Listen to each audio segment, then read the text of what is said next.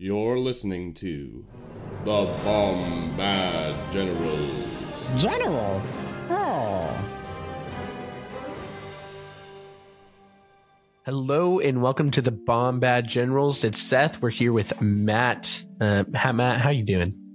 I'm doing well. It's the middle of my day now, and now you're the one who's at awkward hours. So 6 a.m. Works out well for me. Santa's coming to town. Great movie. Ho, ho, I don't ho. know if you've ever seen the movie Elf. I have not. Okay. Oh my gosh. Best Christmas movie out there. Hands down. Anyways, I'm familiar with the fan theory, though, that links Elf with the Lego movie with Barbie, and that intrigues me. Ooh. So, but that's beyond the Stay scope tuned for of the Bombad Lore podcast. Yeah, exactly. That's not Legion. All right. Well, we'll skip that. We'll talk about Christmas later. But today we got Well, I was going to say if we're talking about Elf, which faction has the most Christmas spirit in Legion? Oh, the most Christmas spirit. Ooh. Would it have to be Rebels? Because Life Day and Wookiees and all that? Oh, probably so. Okay. You and I were going different routes. Going in very different directions? Okay. Yes. I would say Rebels then because they have Life Day. Well, there is no Christmas in there, but there is Life Day. Mm-hmm. But Republic can run more Wookiees, and Wookiees are the ones that celebrate Life Day. Correct. But Republic also uses child soldiers. So I don't know if that's quite within the Christmas spirit. It's like either. achieve your dreams for the children, though. So it's like Christmas spirit. They do create employment opportunities for children. Yeah. For children, which children and elves are like one and the same thing. Okay. Well, Yes. Let's hope we're not canceled after this episode. Gosh. We're continuing along for our Legion actual discussion. We're continuing along with our series, kind of looking at turn 0 battle cards, and before turn 0 as well, because what cards actually go into your deck, you're going to determine before you even show up to the tournament.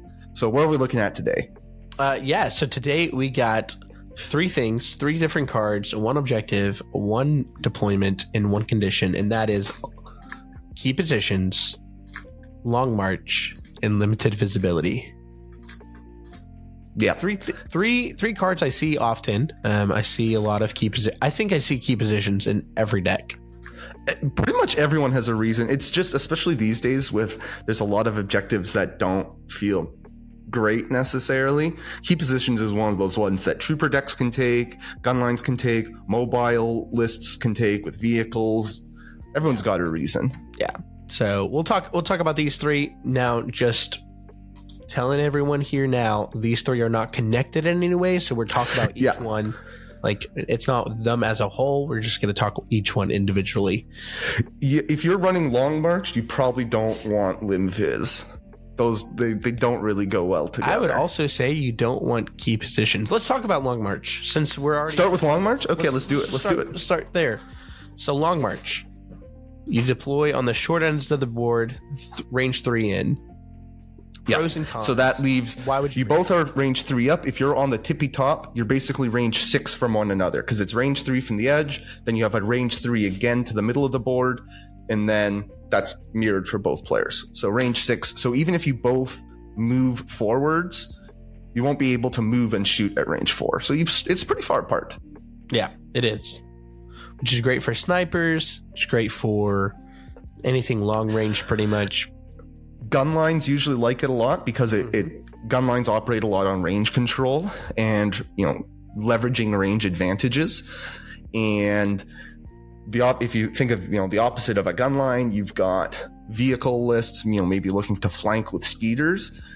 The board narrows quite a bit. It's kind of creating a choke point because the whole battlefield is only range 6 wide, and terrain and whatnot, you're creating narrower choke points, hard to get around and flank with speeders. And obviously melee or aggressive skews, like something like an Ewok or Wookiee skew, they don't want to cross all that no man's land to engage and start hitting you at range 2 and closer.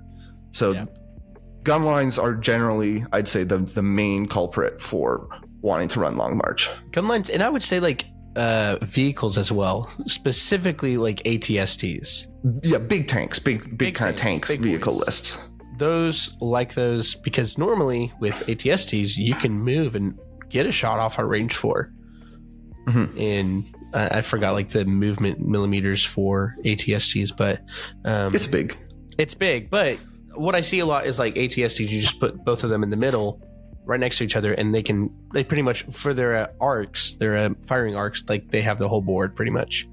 Yeah, and if you want to run like a double AAT list in droids, where you have like 2 AATs decked out and a bunch of chaff, because of the narrower board, it's a lot easier to hide your army behind those AATs. If you're on something like battle lines, it's going to be easier for someone to get into the flanks. Or, saber tank, it's going to be easier for someone to get into that side and start picking up impact. You don't want, for example, rebel snipers or imperial snipers just shooting into the side of a saber tank with high velocity and impact 1 and pierce.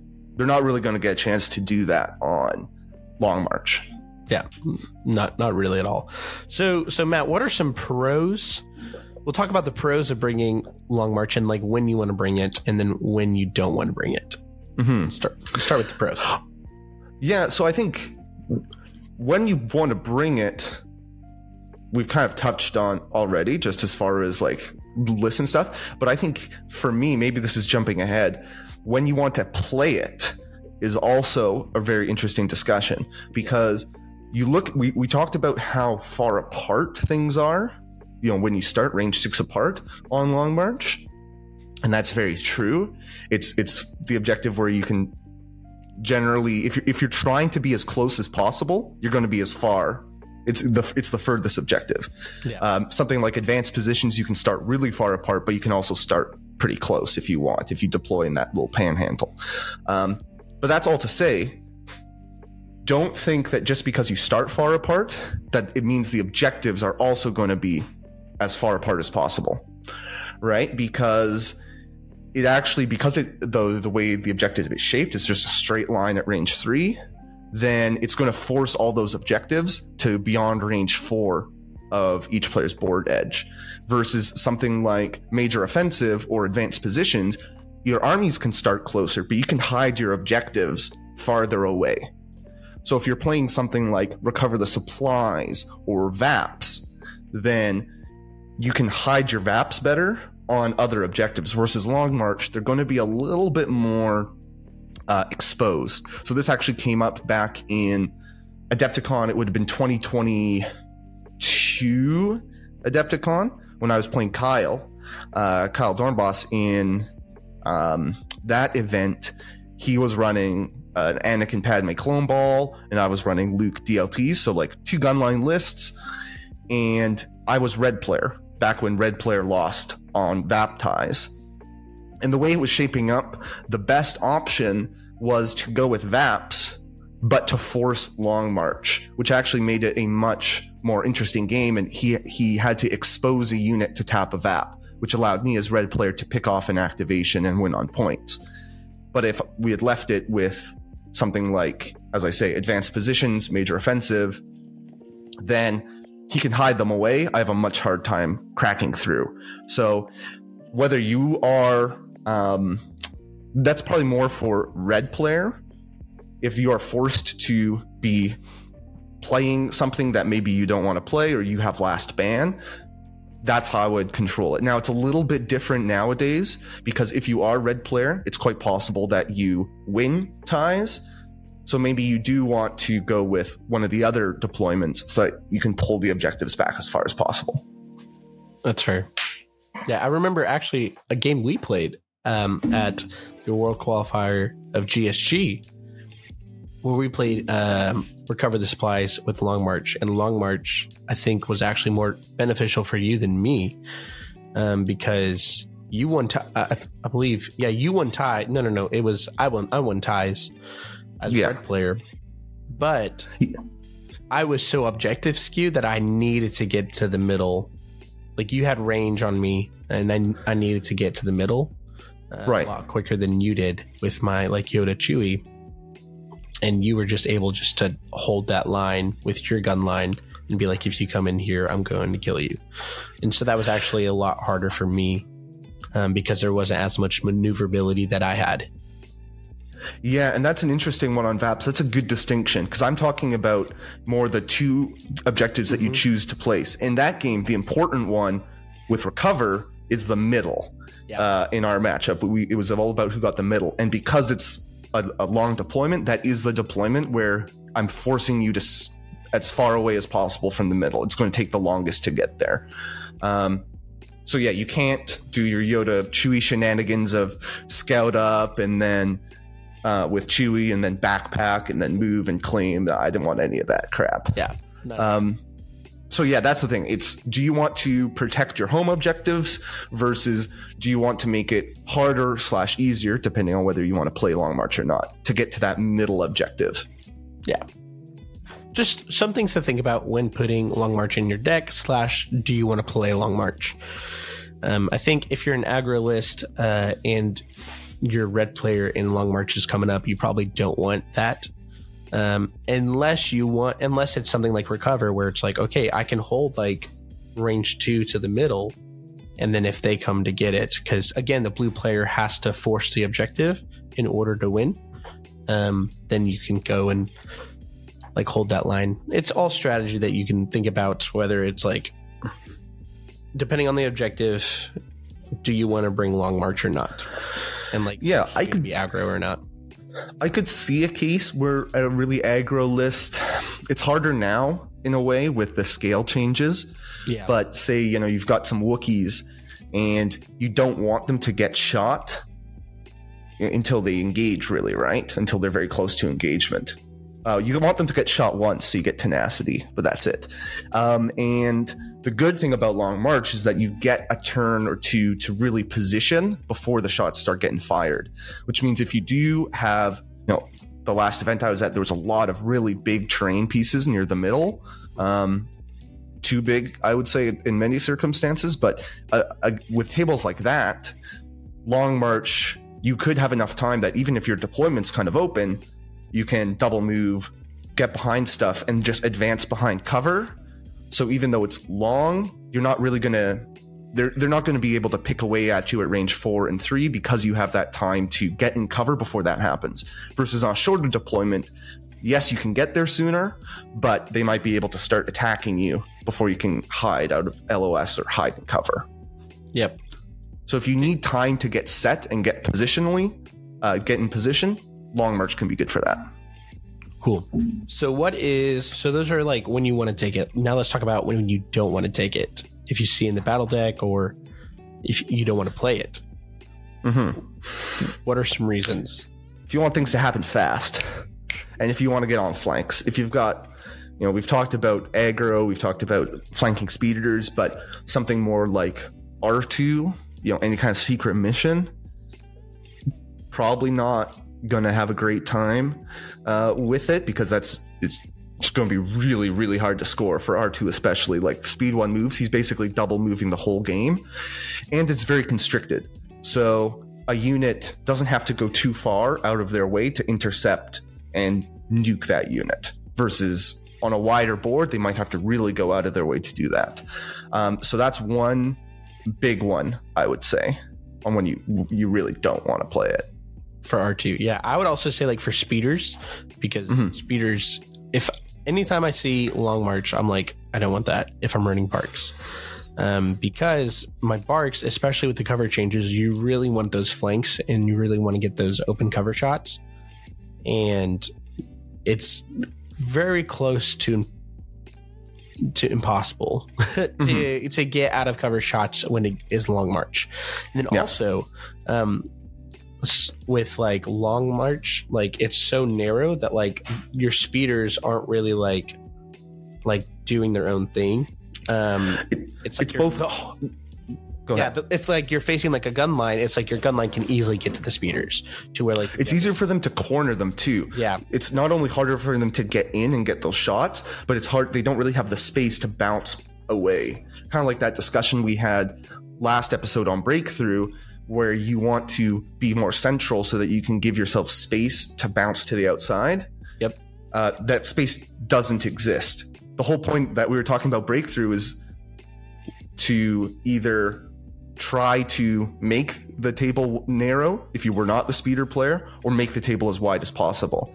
Long March just forces the table to be narrow.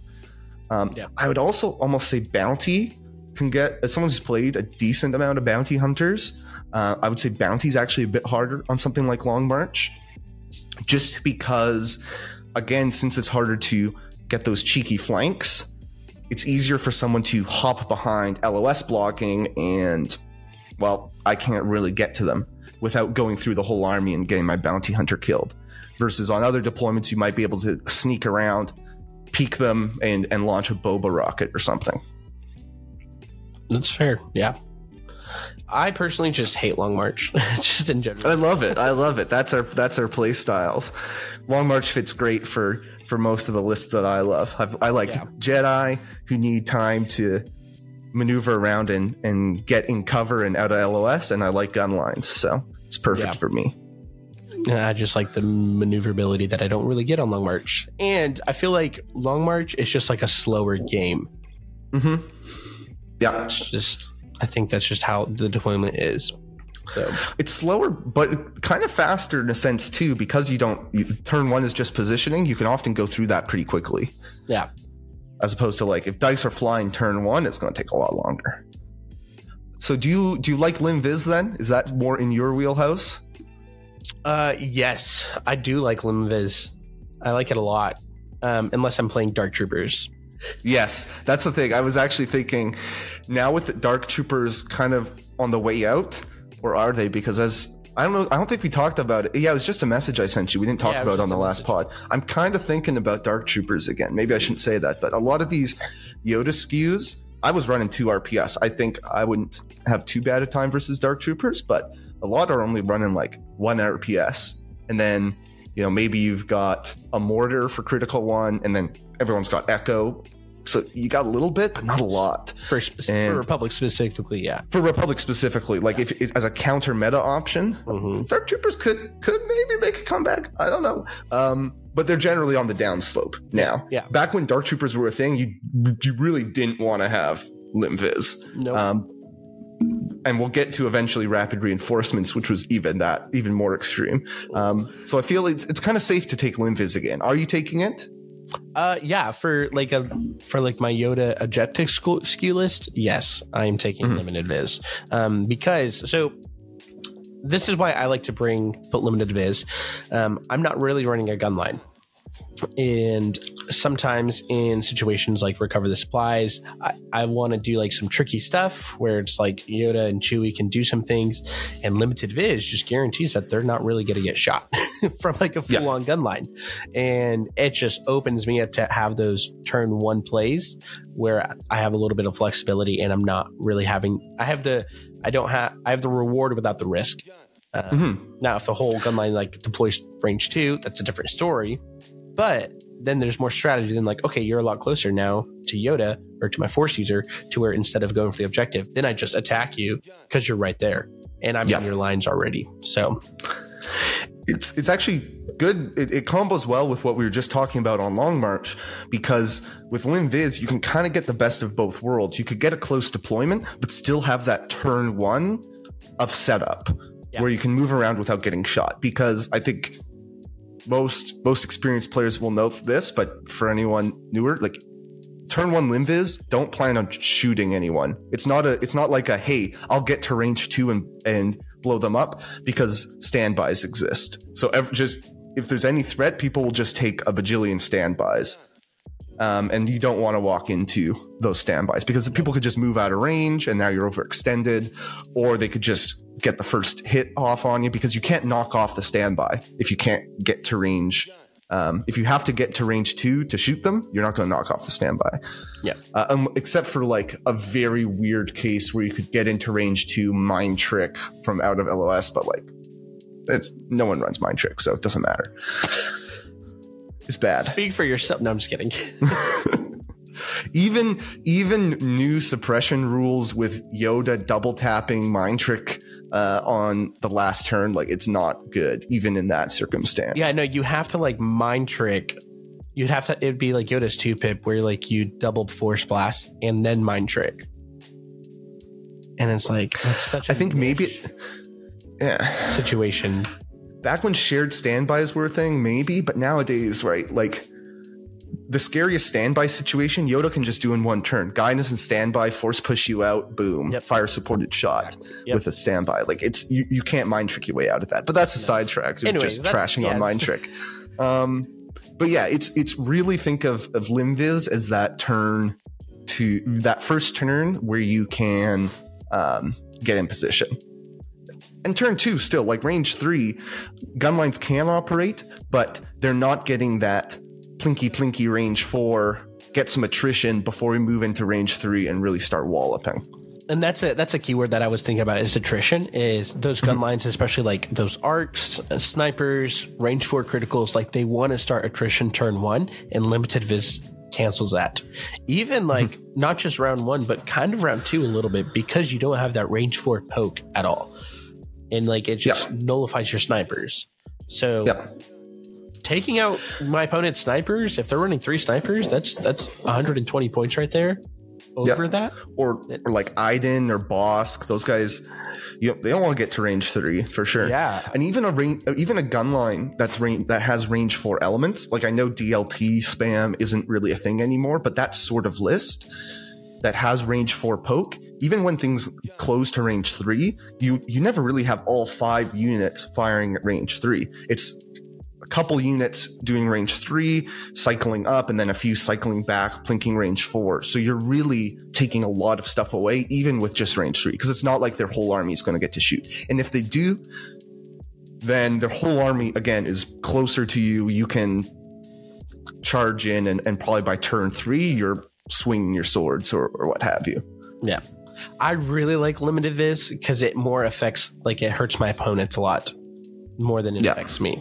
From the list I like to run, how I like to operate, I see limited vis not as something that like if someone sees it like on slot 1 or 2, it's like, oh, I have to cancel that out. So that's like a cancel out already that I have. When we were talking about flipping for the battle deck, so that's why I like to bring it a lot, is because people cancel it out, and I'm like, oh, there's a free battle deck. Yeah, and if it's like there for the taking, I'm probably going to take it. Conditions are probably the least important, quote unquote, like of the 3 types of cards. Usually your priority should be getting a really good deployment and objective, and then the condition is, there's a lot of conditions out there that both players can kind of just shrug their shoulders and say, whatever, that's fine. Like it will favor you or me a bit more, but it's not a deal breaker. But Limviz 100% is something that, as you say, will force a lot of opponents to say, no, I can't have that happen, and use one of their 2 burns on it, which means you get to decide the more important ones better, because you have two bans to their 1 in that scenario. So I like bringing it for that sake. Yeah. Well, 2, I guess the other thing, right, is if you can have, oftentimes we look at objectives, if there's that 2-3 slot, or that 3-4 slot, like there's a couple ways it can fall where your opponent can force 2 objectives. So like if they're, or I guess depending who's blue and red in this scenario, it might be more like, hey, I have like breakthrough bombing run or hostage bombing run in the first 2 slots. They're going to want to spend their first 2 turns banning those. So great, I'm going to be able to just ban 1 condition, and I get Limviz. So I don't get my favorite objectives, but I get to have Limviz because they're busy banning those objectives. So it's really nice when you can get strong cards in the condition slot, which again was one of the great things about Dark Troopers, because they could take Limviz and Rapid and just feel great about their and have a really terrifying condition slot. Yeah, not a lot of condition affected them. No, unfortunately, but yeah, War Weary, Hostile. Yeah, who cares? Who cares? Like, but War Weary and Hostile, I think, are both mainly in that category of like, it's an inconvenience, but if that's what I'm forced to play with, whatever. Yeah, and we'll talk about that. Yeah. When we get there, Yeah, we'll get there. So, you hate limited vis with your objective. Oh, wait. Okay, hold on. Actually, for your ARC Trooper lists, Do you hate limited viz? I would not, because I like the flex of that list, right? I think part of what makes Yoda arcs very, very strong is that it can work well at range or when it has to press the W key and go all in. For me especially, right? I'm running Clone Commander with 2 RPSs, so I have lots of fire support potential at range 4. And obviously there's 3 sniper rifles. So if you're fire supporting an arc sniper plus RPS at range 4, in certain matchups, I'm feeling great about that. If I'm against like an aggro list, I do not mind doing that for a few turns while they close, and then I turn up. I'm not going to proactively close range on those lists. So I think it's flexible like that, which is why taking that option away from them, because if you're running this, you're going to have a list that wants to get close. Yeah, and taking that option away, they're not going to love it. It might not be the worst thing. They might live with it, but it's not ideal for sure. Yeah. So that's limited viz. It's collecting dust in my binder right now. It's not. Yeah. I have it actively in my card holder, ready to go. Great. So last, but certainly not least, we're moving on to the objective is key positions. 3 objective points, all a terrain piece, not a barricade to be exact, because you can no longer put it on a barricade, even if the barricade was pre-existing there. Anyways, that are there. Why would people bring key positions? Or I guess, okay, everyone brings key positions. I think it's a super easy objective to understand, but like, what would make your list or your playstyle more favorable for key positions? Yeah. So I'll talk about the gun line side, and I can talk about body swarm side too, and maybe you can talk more about your sorts of lists. We can kind of talk about why it's something we can agree we both take. I think from the gun line side, key positions is an objective that doesn't score until the end of the game, which hopefully is turn 6. You want that to be turn 6 to get full game in. But that means that you can just sit back and just plinky, plinky, plinky, plinky, and not really worry about the moving towards the objective until the late game. So you can just sit, leverage that range advantage, and not get penalized for it because there's no scoring until very late in the game. That's kind of a big reason I think why gunline lists like it. And it's the kind of objective too where the enemy will have to come to the middle at some point. And if you can have a gun line that your enemy has to walk into to get to the objective, you're feeling great, right? So you're shooting at long range, and then eventually that range is going to close on turns 4, 5, 6, and hopefully you have enough firepower, enough attrition already, you just go and finish the job. That's why I like it as a gunline list. As a body swarm list, so if you're talking like 14-act Ewoks, then I would even say like an 11-act droid list is body. Or 11-act droids does this as well. It's the kind of objective that you can just swarm with bodies at the end of the game. You can just hide, swarm with bodies versus, something like intercept where you can kind of do the same thing, but then you have to win on kill points and stuff, or you have to go earlier and then you can get shot. You can hide the whole game and then just pile drive at the end. As you said, droids do this great too because they just have so many of them and the perfect order control. And yeah, suppression is kind of the downside to it for gun lines. If you have a lot of like Courage 1 units, because movements and actions are so important at the end of the game, because you don't generally want to be sitting on that middle objective the whole game. Usually, like last turn, you want to have a move. Sometimes you need a double move. And a suppression means you can't double move or you can't move and attack. Yeah. If you're Courage 1. Yeah, I've played a lot of key position games to where like it all depended on if this unit like cleared their suppression or not. Oh, and force users love key positions because it's an objective where they can just go last, force push someone off and say you're not scoring. You're not scoring. You can't force push a wound off of a VAP. Yeah.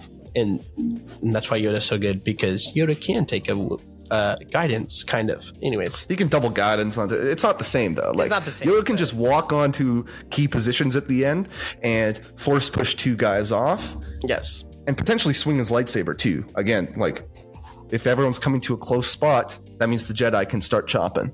Yeah, yeah. So that's the laundry list of reasons why it can work well for a gun line. Yeah, and if you're a new player to this game, I would highly encourage you to not. Matt kind of touched on it a little bit, but like I've seen a lot of players that they just like dive into the key position like turn 2, turn 3, to where like, okay, I have this now, I just got to control that. Most of the time, that's not going to help, and it's more of like you want to kind of slow play the game. Some people hate slowing play the game, which I get it, but I think the greater, stronger advantage for this objective is slow playing it and like doing a lot of that range control, doing a lot of poke. I think we've talked previously in the podcast about how VAPS is kind of like the highest competitive like game that you can play because it's like there's a lot of strategy and poke and range control, and I think key positions is probably the next one there. There's just some other factors that come into it as well. So you can get some very like as far as like technical Legion stuff. Key positions is definitely one that you can get some very technical play at the end of games, because if it's devolving into like melees and snapping rules and all of that, it gets very in the weeds, in the nitty gritty. Yeah, there's a lot of snapping. I've made a lot of mistakes key position snapping, so it's pretty technical. So anyways, so actually you said, why do I bring it? I actually do not bring it in my list. That's fair. You've got better options. Because it is so favorable for almost everyone. Like almost everyone can play key positions and do decent at it.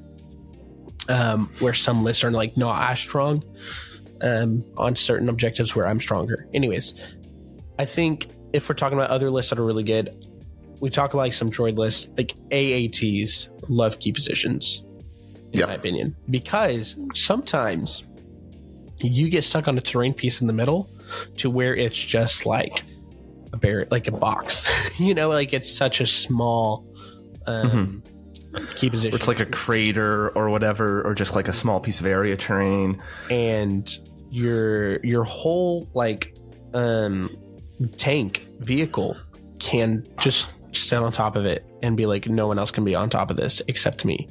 So that's where like it kind of forces your opponent to like have to kill your vehicle, or else you're just going to score everything.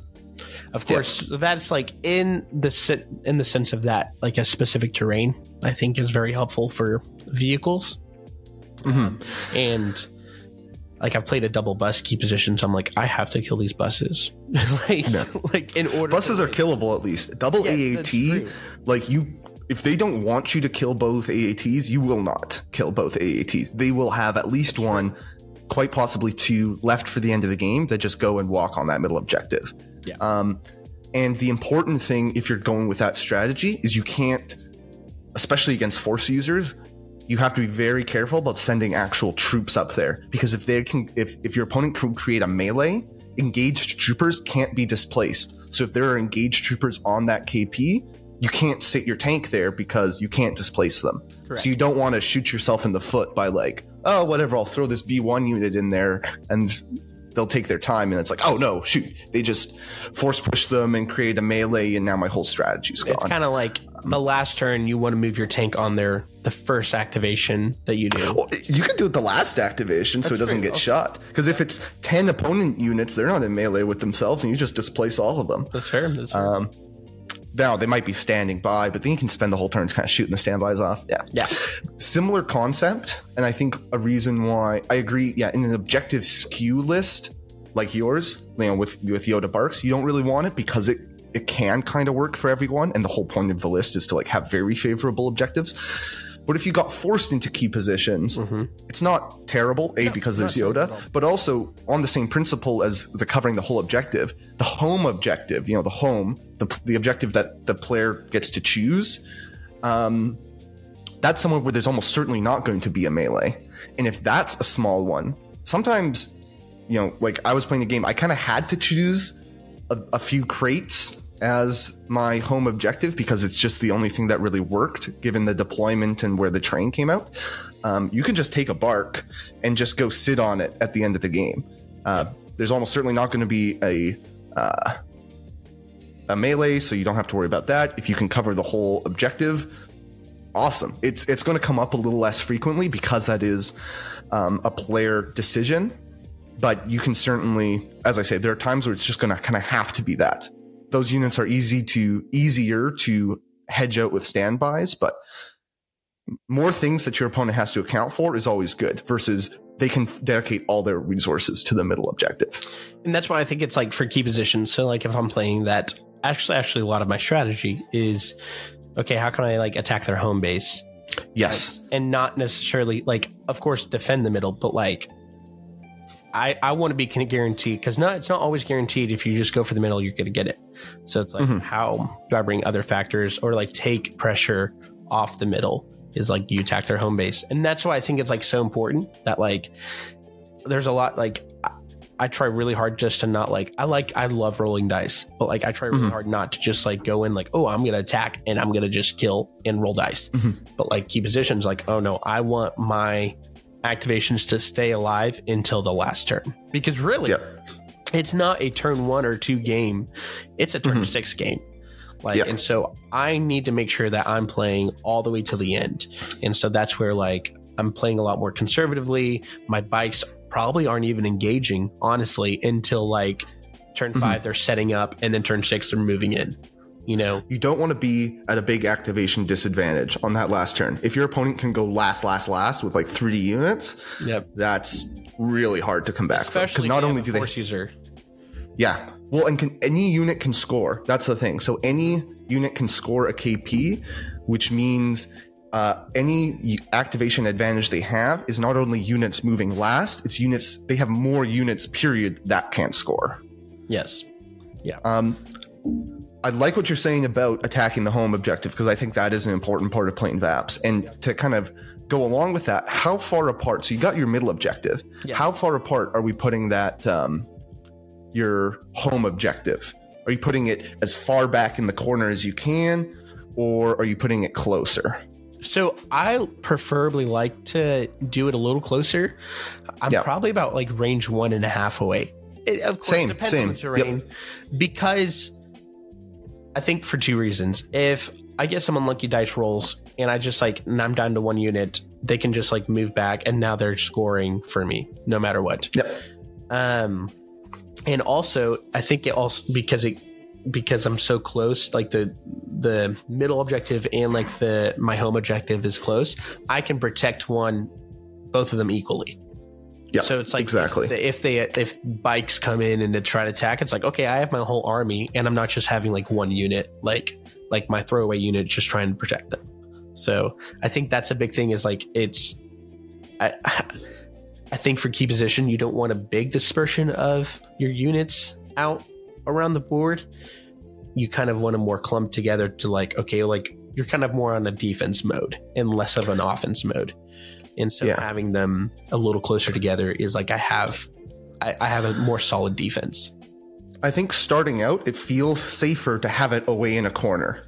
Yeah. But in reality, it's not as safe because your units aren't there. Your units are going towards the middle usually, and a lot of lists want to stay together.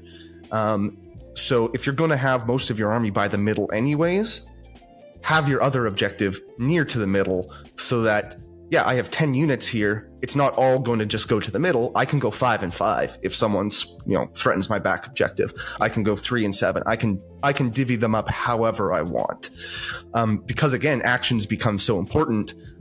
If it's too far away, you just might not have enough actions, or you might get really messed up with a suppression. If they're kind of in that, range 1.5 zone, if you're in the middle, even a 1 action courage 1 unit with a suppression can single move either way.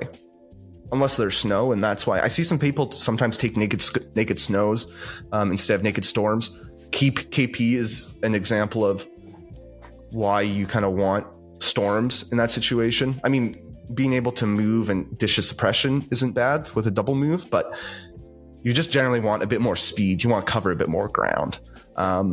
But yeah, I'm very much in the camp as well of like have a closer, put my home objective closer. Now, does that mean maybe it's a little more vulnerable to attack?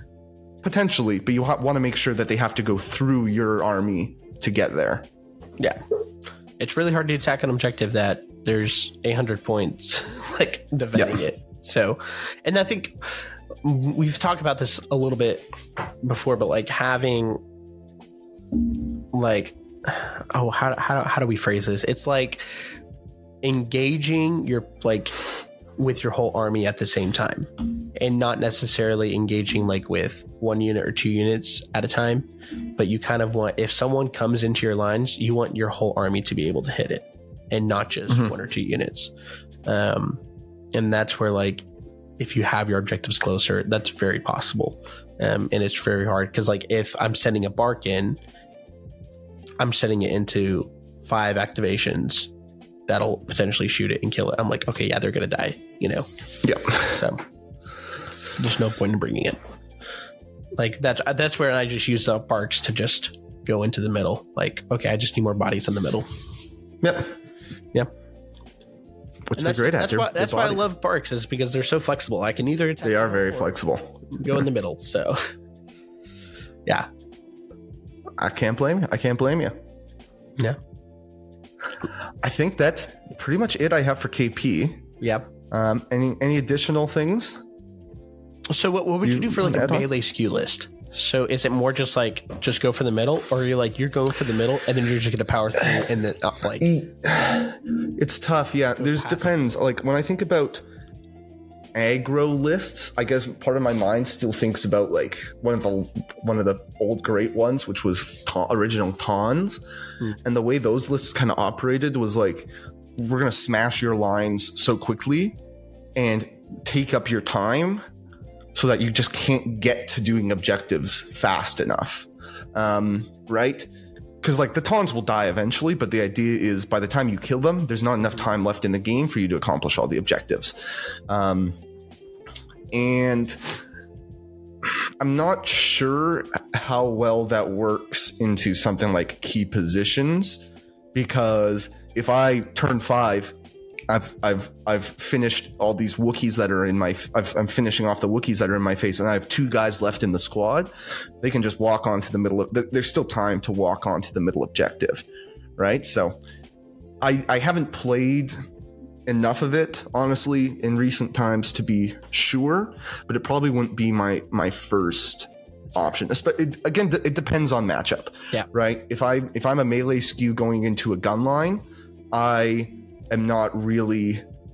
I want the gun line to have to come towards me before turn 6. I don't want to be just going into them before then. Yeah, that's fair. All right. Just wanted to see if you had any thoughts. Yeah. Do you agree generally with those thoughts? I agree. Yeah. I agree. I think because like dice, because like if I'm doing like Wookiees and I'm like running them in, there's like it's never like you want to take out units like activations, and it's never a guarantee when it comes to dice. So, yeah, if your whole goal is just to take out units, I don't think that's like a great strategy.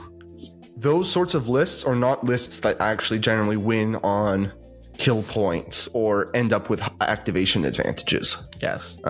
Both of which are handy because, again, if you're up on kill points, then you don't have to win the center objective. You just have to tie it. Yeah. Which helps as well. And then obviously, if you have secret mission, it's a big equalizer too. Because if you can just put R2 around the outside, then score your home objective, score secret mission, 2-2, it's coming down to kill points. So that can kind of flip that objective specifically as well. Yeah, secret missions and even bounty as well. Like bounty, same thing for sure. And that's the great thing is that like for a bounty or secret missions that like it's very like it makes a big impact on a game like key positions. Well, the great thing about bounty is if you bountied something, it means you did kill it, so you have some kill points in the bank as well. If it goes to 2-2. Yeah. And normally that thing is 90 plus points. Around there. Unless it's like an officer. So we'll just say like 50 plus. Yeah. Which is exactly in the game now. Sweet. Officers are good, generic officers. Yeah, that's all mine. I think there was a good lineup of 3. Again, probably don't run all those 3 together. No. But hey, I'm not going to tell you what to do, I guess. If you do, good luck. Good luck. Yeah, you'll need it. And stay Gungan. This has been the Bombad Generals. Listening to Bombad Generals is not scientifically proven to make you a better Legion player. Side effects may include bad dice rolls, missed triggers, aim losses, bankruptcy, divorce, vomiting, and sudden death. Ask your doctor if Bombad Generals is right for you.